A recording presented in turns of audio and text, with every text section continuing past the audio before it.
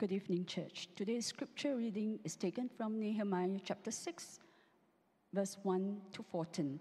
Nehemiah chapter 6, verse 1 to 14.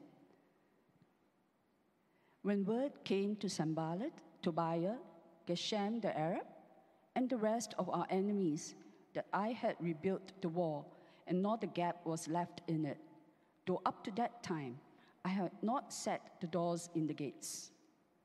Sanballat and Geshem sent me this message: "Come, let us meet together in one of the villages on the plain of Ono." But they were scheming to harm me. So I sent messengers to them with this reply: "I am carrying on a great project and cannot go down. Why should the work stop while I leave it and go down to you?" 4 times they sent me the same message, and each time I gave them the same answer. Then the 5th time, Sanballat sent his aide to me with the same message, and in his hand was an unsealed letter in which was written, "It is reported among the nations, and Geshem says it is true, that you and the Jews are plotting to revolt, and therefore you are building the wall. Moreover, according to these reports, you are about to become their king, and have even appointed prophets to make this proclamation about you in Jerusalem: there is a king in Judah.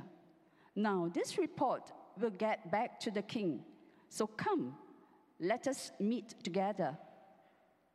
I sent him this reply: "Nothing like what you are saying is happening. You are just making it up out of your mind." They were all trying to frighten us, thinking their hands will get too weak for the work, and it will not be completed. But I prayed, "Now strengthen my hands." One day I went to the house of Shemaiah, son of Delaiah, the son of Mehetabel, who was shut in at his home. He said, "Let us meet in the house of God, inside the temple, and let us close the temple doors, because men are coming to kill you.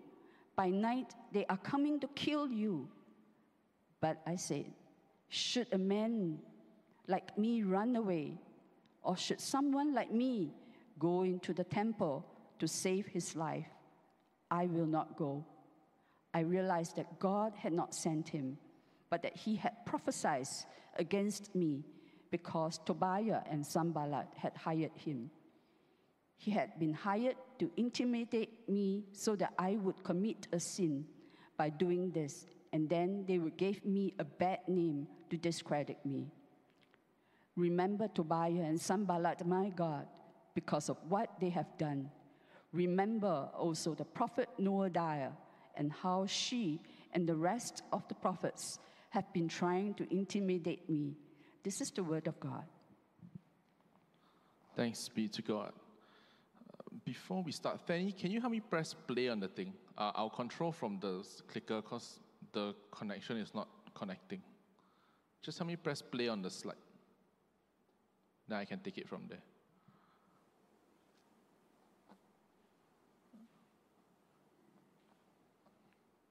My remote control refuses to connect.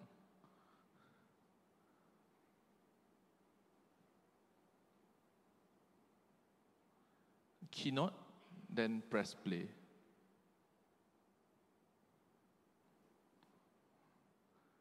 Very good, thank you. Come, let's pray. God, we thank you for this day. We thank you for this time that we have together. We thank you that indeed we are able to gather together to hear your word. We pray that, Lord, you just open our eyes to your word.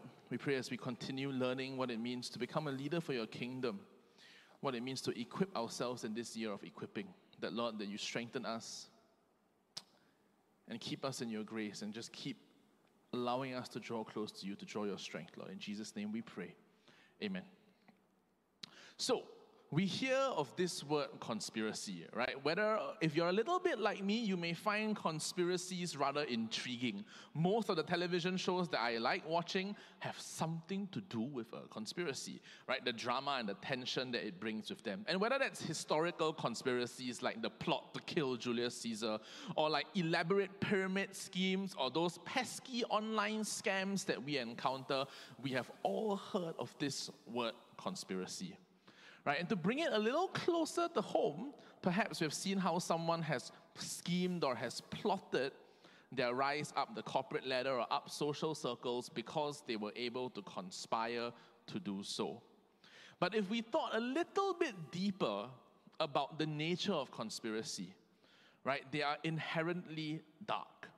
They reveal the root of selfishness in human nature that seeks either personal gain or someone's destruction. That is the nature of any conspiracy that we face. And thus that brings us, so that's a lesson for us to learn, that as Christians we need to learn to stand up against conspiracies, to stand up to the dark plans of this world. And this is where we are going to situate ourselves to find out what it means, to learn from Nehemiah what it means to stand up against conspiracy.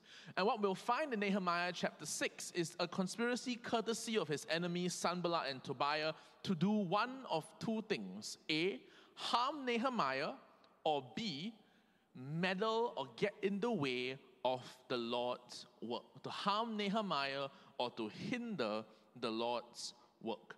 But Nehemiah stands strong in the face of it all, and it is precisely from how he dealt with this conspiracy that we will draw lessons today. And for us, we may not face a direct conspiracy in our life, but we definitely struggle against the conspiracy of the evil one.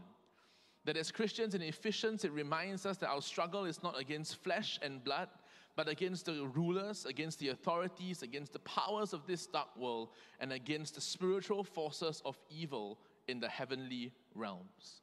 Or like Reverend Darren spoke a few weeks ago, as we do the Lord's work, opposition will arise. As we serve the Lord, we will face the conspiracies of the devil. And we need to learn how to respond to that. And so with that, we dive in. We dive into Nehemiah chapter 6. And what happens as we arrive in Nehemiah chapter 6 is that the wall is almost completed. The chapter opens with Nehemiah noting that this opposition that he's going to describe arose when the wall had not a gap left in it. In fact, it was so close to being done that all he had to do was to set the doors in their place, as verse 3 tells us. But it's precisely at this point that the enemies attack. And that teaches us in itself something, right? That when the work is almost done, we still need to be aware of the enemy's relentless attack. If you watch football, right, there's this old adage that goes, you're most vulnerable after you score a goal, right? That just as the job looks like it's right on track, perhaps that's where we take our eyes off the ball, we slacken just that little bit, and the enemies make that attempt to strike there and then. So if we relate that to the church context, for example, perhaps we celebrate when a newcomer comes. We are happy when we welcome someone new into the family. But yet, if we just celebrate that alone and we don't take that opportunity to help them grow in the Lord, to help them find a place in this community, in the end, they fall away. And it's in that same way as we serve the Lord, as we look at the victories that God is giving, we need to continue to be aware. And so in this scenario, what we're going to do and how we're going to analyze it is we're going to look at it as a 5-prong plot against Nehemiah. And to each prong, Nehemiah offers a response.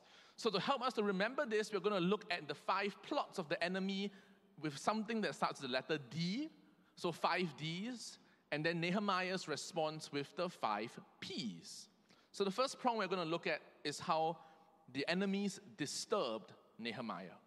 Right? They came and they invited him to meet them while the work was still going on. Verse 2 tells us, "Come, let us meet together in one of the villages on the plain of Ono." And given the tension, right, between Sanballat, Geshem, Nehemiah, this could have been interpreted as a chance for peace. It can look so much like they are trying to say, hey, Nehemiah, we have this tension, let's meet, let's make peace. It seems good on paper, but yet Nehemiah's response was a firm no. Verse 3 says, I am carrying on a great project and cannot go down. However, this is not Nehemiah rejecting a chance for peace. This is not Nehemiah saying that he doesn't want to make peace with them. Instead, he sees through their plot that they were scheming to harm him. That in the midst of the disturbance, Nehemiah perceived their true intent. Think about these questions. If they wanted to make peace, why not meet Nehemiah where the work was going on? Why meet at a location set by Sanballat and Geshem? And then when we take into account where this village of Ono is, it presents with us two problems. The first is that the village on the plain of Ono is roughly 20 miles away. And so if we consider that's about a day's journey, if Nehemiah were to leave and take a day's journey to meet them, then let's say, hypothetically, spend a day discussing with them, take a rest, and then make his way back to the work site. That means that he is away, the work stops for half a week. And the second, Raymond Brown, the author of the Bible Speaks Today, the commentary notes that the village is on the borders of hostile territory. That this location that Sanballat and Geshem were trying to lure Nehemiah to were on the borders of Ashdod and Samaria, and that in all likelihood, because they knew that they couldn't harm Nehemiah in Jerusalem because he was the governor, they were trying to lure him out from his place of work and then kidnap him and then equate that to some sort of random accident that happened along the way because we met on the plains of Ono. And as such, Nehemiah saw the evidence. He saw that what may seem like an offer for peace was in fact just a thinly veiled kidnapping attempt. And as such, Nehemiah took in the evidence and he perceived the situation. He recognized that it was not right for him to be away from the work. He saw through their kidnapping plot. And this is an instructive lesson for us. That when we are doing the work of the Lord, are we aware of what disturbs our call at that point in time? Are we grounded in the Lord such that we are able to perceive these disturbances correctly? It could happen in a very, very direct way, right? Suppose we were praying about something, we were praying about serving on a church committee, right? And then a job opportunity comes along and it would mean having us to give it up, right? Do we take the chance to truly ask and perceive from Christ where He intends us to be? Do we remember that we have indeed been called there? Now, that's not to say, right, that church work always comes first. That the key to that scenario is not simply the divide between church work and secular work. The key to that scenario is remembering that in that hypothetical scenario I just shared, the starting point is that we were convinced that God had called us to serve in that role. Because it could well be the other way around. Right, that God has led us to a certain opportunity in the workplace and He has a purpose for us there. And in that sense, the opportunity to serve in church then becomes a ipso facto distraction. So the key is not simply to oversimplify and say church and work and say that they are both not, and say that church must be from God and the other is not. The key to understanding what God has called us to is to say, God, where is your leading? And to perceive the disturbances correctly. So let us learn to subject every opportunity that we have before the Lord. Let us learn to take the opportunities that are presented before us, even though they may be a good idea on paper, but to perceive them rightly with where God has called us at this point in time. So we go to the second one. They tried to distract Nehemiah, but Nehemiah remained purposeful. They tried to distract Nehemiah, but Nehemiah remained purposeful. Verse 4. 4 times they sent me the same message, and each time I gave them the same answer. Right? The first prong to try and bring Nehemiah out from the camp failed. They tried to become a distraction by sending the same message over and over and over again. They tried to distract him, right? It's like someone trying to spam call you. It's like last time, when Caleb doesn't reply my messages, right? Do you know what I used to do to him? I would send him HELLO as individual messages and then spell the whole name CALEB and then spell Bonaiah all the way down, just so that he has no choice but to respond to me, or else I won't stop texting him. That's literally what they were trying to do here. Spam, send it 4 times to Nehemiah to try and get his response. And naturally, there is an automatic temptation to respond. But in the midst of this, Nehemiah remained purposeful. That 4 times they sent him the same message, but each time he gave them the same answer. That regardless of how they tried to distract him, he stayed true to his purpose and did not turn away from what God had called him to. That turn of phrase in that verse is almost the writer calling out a 1-for-1, that for every time they tried it, Nehemiah was equally firm in his response. 4 times they tried to send the same message, but each time Nehemiah stood firm and remained purposeful.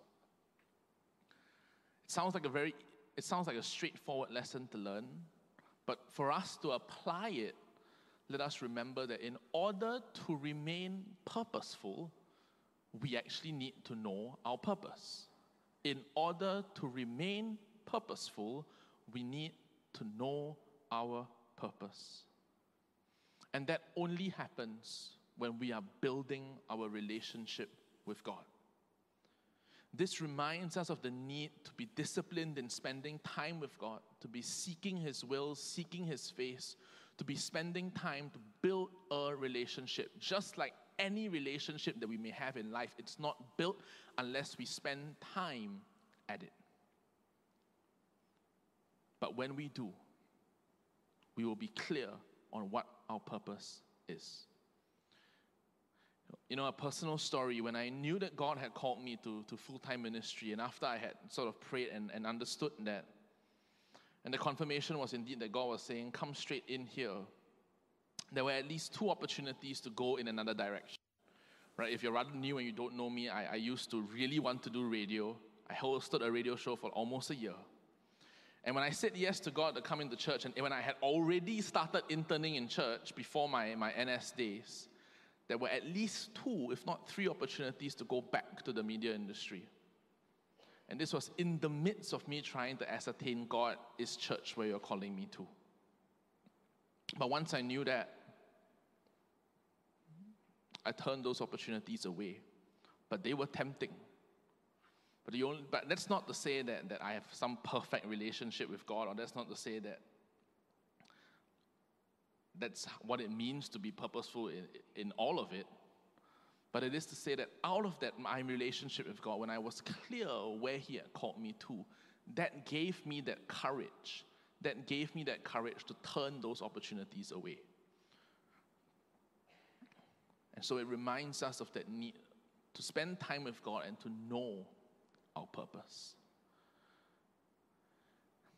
And as we think about that, as we search for our specific purposes in God, all of us have different opportunities and we are called to different things. Some of us called to be parents, called to serve in the marketplace, so on and so forth. They are all there. They are all individual specific purposes. And while it is important for us to search out those things, we should also remember that there are clear purposes that we are being called to in the Bible. That there are clear purposes and clear directions that God has set out for us to live out in our lives. Of course, the most obvious one is the Great Commission, right? To make disciples of all nations. To make disciples of all nations and to teach them to obey all that God has commanded. That is a call for us to be disciple makers. And while our expressions may differ in that we are called to different jobs and different places, that call to make disciples is collective. That call to make disciples is applicable to each and every single one of us. That our church vision of a lifestyle of evangelism and a culture of discipleship is not just some fancy vision mission statement by an organization. It is simply the Great Commission being rephrased. And so in that respect, us being called to the Great Commission, the question is not whether we are called to the Great Commission. The question is if each of us in this room are convinced of this call. That if we say that the Bible, what the Bible says is true and we want to be founded on the Word of God, is this a truth that we have internalized? And this is something that we're going to ponder in our cell groups this week. Have we reached that stage of being convinced ourselves that we are being called to the Great Commission? Because if we have not, we'll forever be distracted because we're not clear of purpose. But the Bible is clear. The question is, what sort of soil are we? Have we internalized that to accept that God has indeed called us to make disciples? And if we're not, then it's time to ask ourselves why. What is the barrier? What is causing that spiritual apathy that we cannot accept or we have not understood within us that this is something that God has called us to? When Nehemiah faced distractions, he remained purposeful. The third prong. They tried to discredit Nehemiah, but Nehemiah remained planted on truth. Verse 5, then the fifth time, Sanballat sent his aide to me with the same message, and in his hand was an unsealed letter. This time, not only did Nehemiah send the same message, he sent with him an unsealed letter. That is a rather blatant thing to do, because the heart of an unsealed letter, if we think about it, when we send letters out, they're all sealed. An unsealed letter implies that he wanted other people to read it, right? For exaggeration's sake, okay? It would be like, I'm not happy with Ken. And because I'm not happy with Ken, I go and print a letter that says I'm unhappy with Ken. And I print it in font size 256. And I carry it in front of me like a signboard. And then I tell everybody, this is for Ken only. Don't need to read. That is what they were trying to do when they sent this unsealed letter. And we look at what the content of the letter was. This is a bit long, but it is reported among the nations, and Gershom says it is true, that you and the Jews are plotting to revolt, and therefore you are building the wall. Moreover, according to these reports, you are about to become their king, and have even appointed prophets to make this proclamation about you in Jerusalem. There is a king in Judah. Now this report will get back to the king, so come, let us meet together. This is no ordinary letter. He is trying to outrightly discredit Nehemiah by saying he is accusing Nehemiah of starting a revolt against a king. He even tries to add credibility to it by saying that Gershom, who is probably the chief of the Arabs, that Gershom says it is true. And he tries to paint him as someone who is instigating a revolt by appointing prophets to anoint him as king, by saying that Nehemiah is declaring that he is now king of Jerusalem. And to top it all off, he says, so come, let us meet together, as if they wanted to help him. And let's face it, that if we were Nehemiah, in all human wisdom and likeliness of reaction, right? If, for example, someone put up a Facebook post, okay, and said that I am trying to start my own breakaway church and usurp the authority of Pastor Darren, my natural reaction could very well be to confront that person, right? And because I know that that's not true, and very likely that would cause an even bigger bout of drama.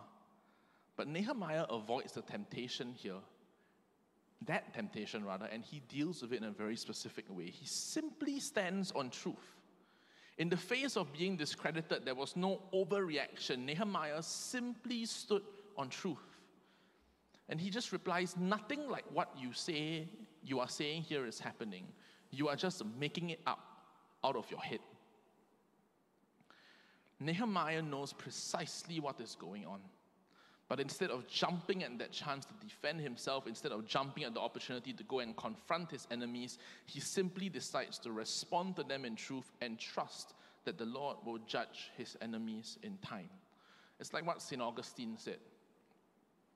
Truth is like a lion. You don't have to defend it, let it loose, and it will defend itself. And for us, as we think about our lives as Christians, especially in the climate of today, that seems to want to paint that Christians are bigoted, we are inflexible, we are unloving, we are unaccepting. This calls us to two responses. It challenges us. Do we stand firm on the truth of God and what the Bible teaches? Do we know and study the Word for ourselves to be sure that we are standing on biblical ground, so that we will not waver? And second, do we live this truth in such a way that it defends itself? Do we live this truth in such a way that it defends itself? Meaning to say, God is loving, God is kind. Do we live like we have that kind of God? God corrects, God disciples, God disciplines. Do we live as if we believe in those things?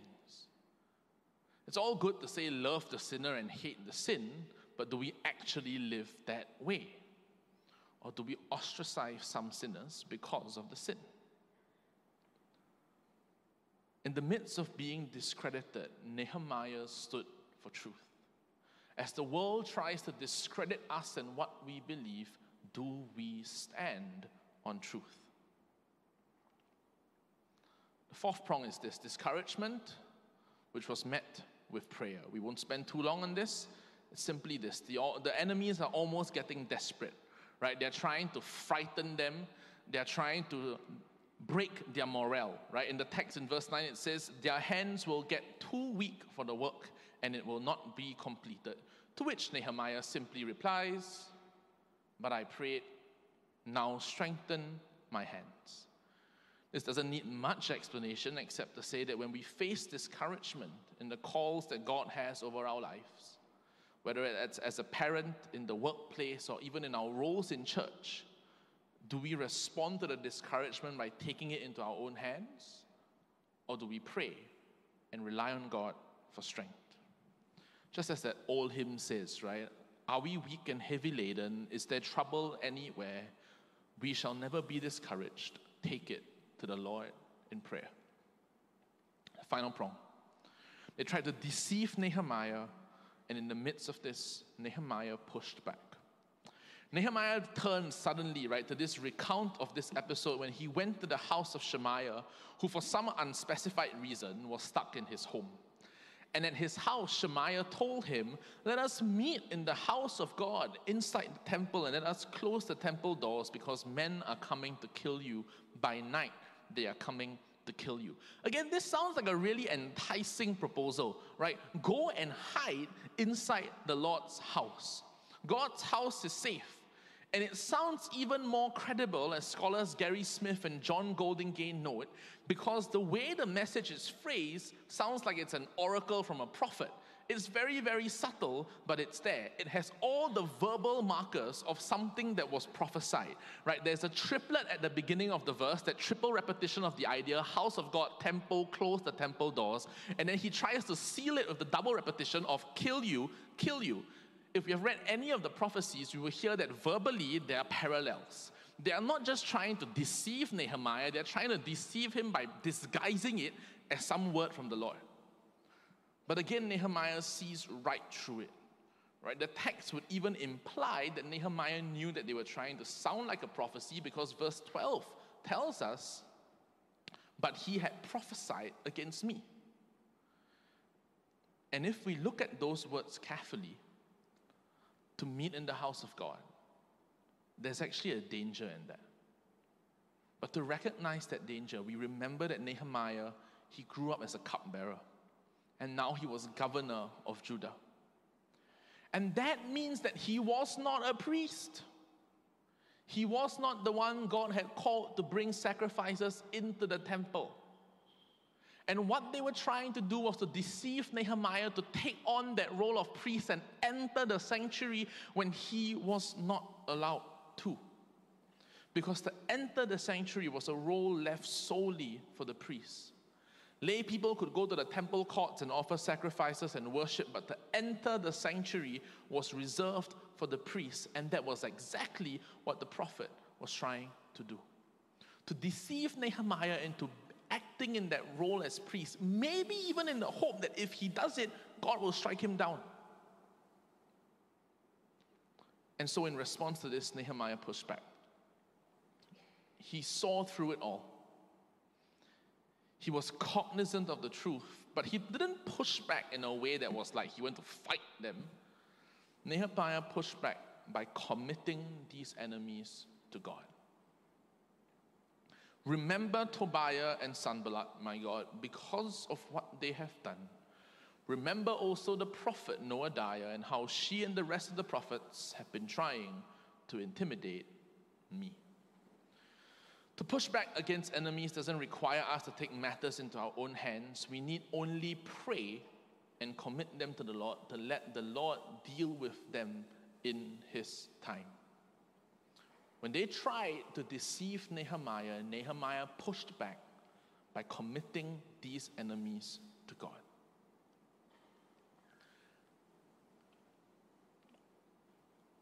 And this passage, again, becomes especially instructive for us when we remember right at the start that our struggle is not against flesh and blood, but against the principalities and powers of evil and of this world. And when we recognize that we are in a spiritual battle and the enemy is indeed conspiring in every way to disturb us, to distract us, to discourage us, to discredit us, and to deceive us so that the word of the Lord will not be accomplished, it is then on us to stand firm on the Lord's word, to perceive the attack of the enemy correctly, to remain purposeful to what God has called us to remain planted on His word, to turn to Him in prayer, and to push back by committing our enemies to Him. That in the face of this, that must be our cry and our desire. Notice how this chapter ends. It's almost, under this section rather, it's almost a very random verse, but it offers so much hope. That in the midst of dealing with this whole slew of conspiracies, as Nehemiah stood firm, the section ends on a note of victory. So the wall was completed on the 25th of Elul in 52 days. Nehemiah stood firm in the Lord and faced up to his opposition. At the end of it, it ends in sweet victory, in the sweet completion of the task that God had placed in his hands. In the same way, as we face opposition in the work that the Lord has called us to, we are called to stand firm and faithfully complete the work at hand. That on that day when our strength is failing and our time has come, we too can hear the words, "Well done, thy good and faithful servant." That is the importance of us standing up to what the enemy conspires as we serve the Lord. Let's pray. God, we thank you for the truths that are laid out by Nehemiah and by his example.